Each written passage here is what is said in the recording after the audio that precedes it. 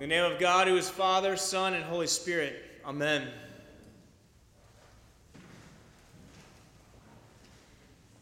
Good morning.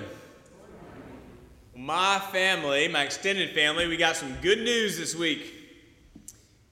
Particularly appropriate news for Father's Day. My brother and his wife have got 3 children of their own, and they're still young kids, 12, 9, and 7, pretty sure. But 2 years ago, they had just finished the paperwork to become foster parents. I mean, the ink was not dry yet, and the phone rang. And a 4-day-old baby needed a foster home. And the baby's name was Sean, and basically they picked him up from the hospital. There might have been a step or two in between there, but they just basically went and picked him up from the hospital. They didn't have any baby stuff left, so they put the word out in the church, and I mean, just within minutes, there were strollers and car seats and baby Bjorns and squishy toys and diapers and onesies and everything you could think of on their front porch, and they were off and ready, and they have had Sean ever since. But the news is they just got their court date, and in a couple of weeks, Sean will become a Gibbs. They're moving from fostering Sean to adopting Sean, and Sean is getting a new last name. And he won't be Sean, the adopted Gibbs. He won't be Sean with a little asterisk and a parenthetical disclaimer. He will be Sean Gibbs all the way. And he's going to have to learn that everyone forgets the E in his last name, just like the rest of us had to learn. And Sean will be every bit the child of my brother, just like his 3 siblings. The love that he receives is equal to what the others receive. If there's any inheritance, it'll be split 4 ways and not 3.5 or 3, because soon he will be all the way Sean Gibbs. Now, why am I telling you this? Because I'm excited. And because in our passage from Galatians, St. Paul tells us that that's actually what happens to us. We get a new name.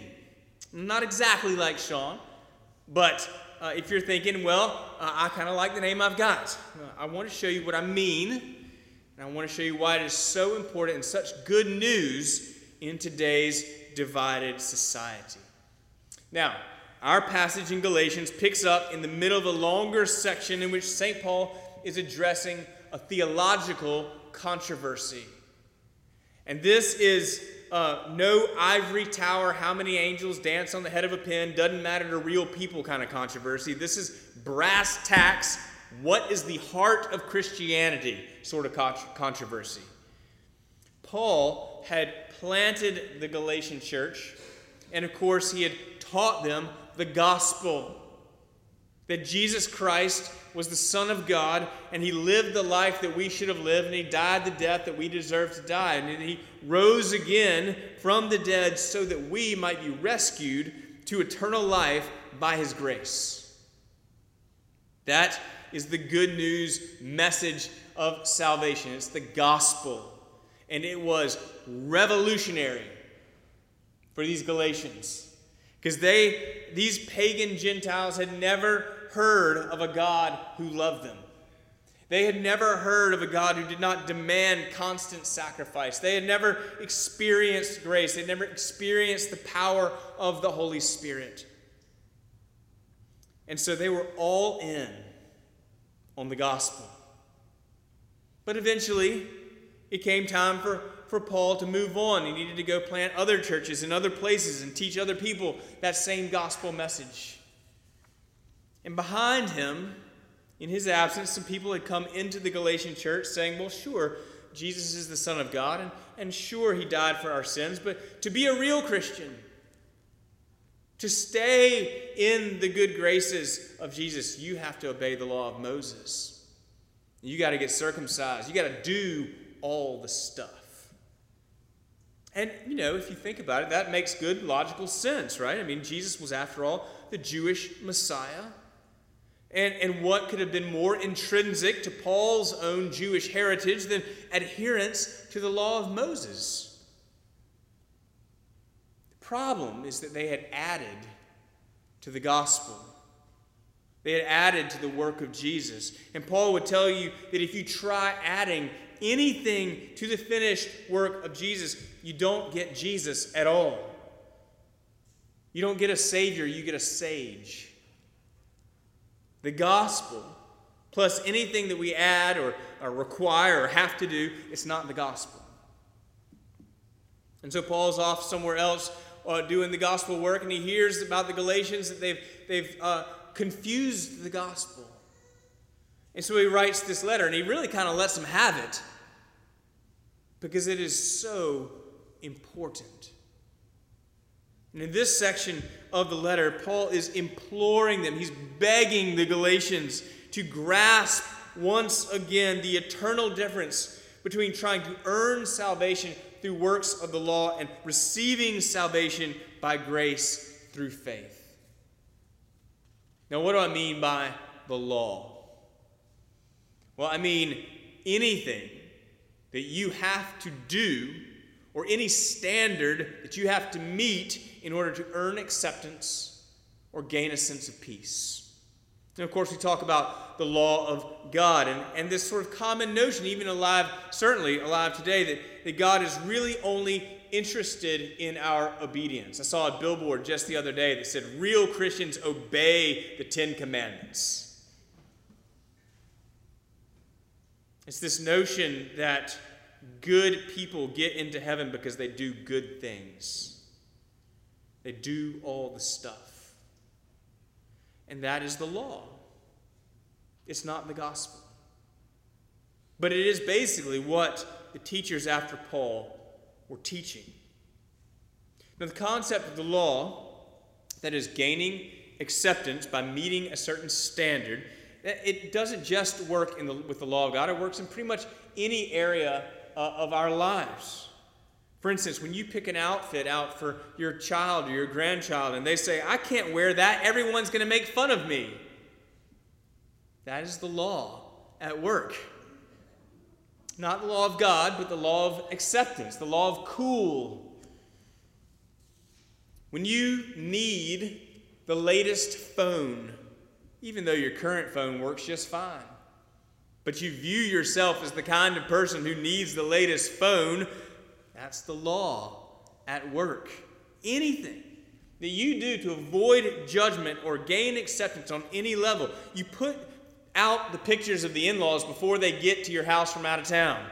You drop names. You casually mention the price tag of the car you just bought. Oh, I didn't really mean to say that. Exaggerate the size of the fish that you caught. It's all gaining acceptance through meeting a standard, and theologically it's called the law. And it is exhausting. It's exhausting. When we're talking about the law of God, it's a standard that we simply can't achieve with any sort of perfection. And so what do? We start looking around, right, to see if we're at least doing better than others around us. And there's always going to be somebody doing better than we are, but there's always going to be someone doing a little worse that we can throw a little judgment on, feel a little better about ourselves. When we're talking about other laws like social acceptance or how we view ourselves and things like that, those are pretty much always moving targets. And it's just exhausting. But at least it's measurable, right? It's measurable.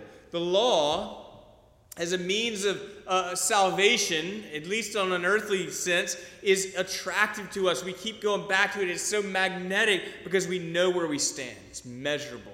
We can check off the boxes. I've done this. I've done this. I haven't really done that, but I'm doing it better than that person. And you might be wondering, well, what's wrong with all that? The problem with the law is that it never delivers on its promise. Because it kind of promises when you get this, when you do this, you'll have peace, you'll have achieved. But if you manage to hit one target, you don't get peace and happiness because there's another target behind it that's got to be hit too. And if we fail to hit the target, then it's a feeling of unworthiness or shame or discouragement or a lack of acceptance or an obsession with hitting it the next time. And so we start looking at the performance of others and seeing how we stack up against them, and that gives us a whole new set of targets. Now, don't get me wrong. The law is good. The law is good. it's not bad. It offers us order.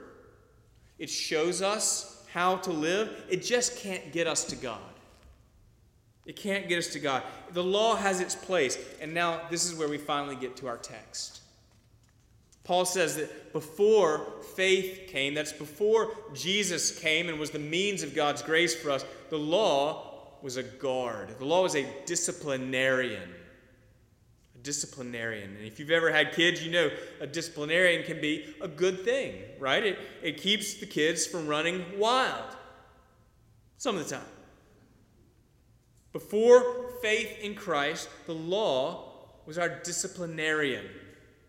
The King James Version translates this: the law was our schoolmaster. And in the Greek, that word is pedagogue. And the pedagogue was a schoolmaster. In the Greeks and the Romans, the title pedagogue was applied to a trustworthy but strict slave who was charged with the duty of supervising the life and the morals of the children of the wealthy. Like a nanny on steroids. And before arriving at the age of adulthood, the children were not allowed so much as to leave the house without their pedagogue. But if they were regular kids, of course, surely they were constantly running away from the pedagogue. They were testing the boundaries. They were seeing what they could get away with. They were not directly under the care of their father. They were directly under the care of their father's servant, the pedagogue. Because they weren't mature yet.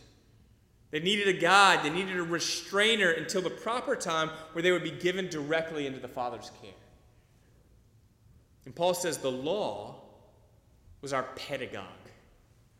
It brought order. It provided boundaries, even if the kids were constantly seeing what they could get away with. But now that Christ has come, we are made full members of the family. We're God's children given to the care of the Father. And in Jesus, He's given us full acceptance by His grace. He earned that acceptance, not us. And so He has set us free from the exhausting hamster wheel of the law. There's a beautiful picture that we have of this in the gospel passage. The man that comes out to Jesus, he's in chains. He keeps breaking out of his chains. He's possessed by an untold number of demons. And we're told that he's constantly under guard. He's locked down. He's shackled.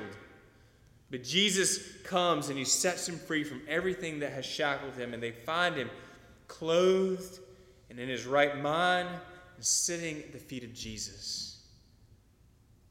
And Jesus didn't make the man prove himself first. He didn't even make him promise to behave afterwards. He just met him right where he was, and that love transformed him authoritatively and set him free. Jesus meets us where we are, whatever has us chained or locked down, and He offers us a transforming love, no longer under the care of our pedagogue, but under the care of our loving Heavenly Father. You've been adopted into the family. The adoption papers have been signed by the blood of Christ. And so you have been given a new name. You're a Christian. And our Christianity is not just a refuge. It's not something to keep in your back pocket when times get tough. It is those things. But Paul says you have clothed yourself with Christ. You're wearing the family robe. It's your primary identity. It's your true north. And that's what Paul means when he says there is no longer Jew or Greek or slave or free or male or female. It means the gospel is the great equalizer. And we could add to it for our times and say that there is no Republican or Democrat. There's no gay or straight. There's no rich or poor, no boomer or millennial or Gen Z. That all are one in Christ Jesus. None is better than the other. We all got our own stories. But there is no asterisk. There's no parenthetical disclaimer. The author David Redding says, the fact that I am a Christian requires no modifier, such as born-again Christian or progressive Christian.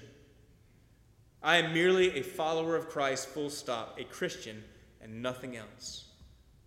Just like little Sean will never have to say he's the adopted Gibbs. He never has to say he's not a biological Gibbs. He will be a Gibbs with the E, full stop. I'm not this kind of Christian or that kind of Christian. I'm a Christian. Saved by grace, child of the King, full stop. And you see why this is such good news in our divided world. Because the law, in whatever form it takes for us, whatever standard we're holding out, in our fallen human nature, we take the law and we get competitive. And we get tribal. We become warring factions. We begin to lift ourselves up and put others down, and we're right and you're wrong. And the gospel is the great equalizer. We are all one in Christ Jesus. So friends, let's not confuse the gospel. But let's let the gospel be our primary identity. Amen.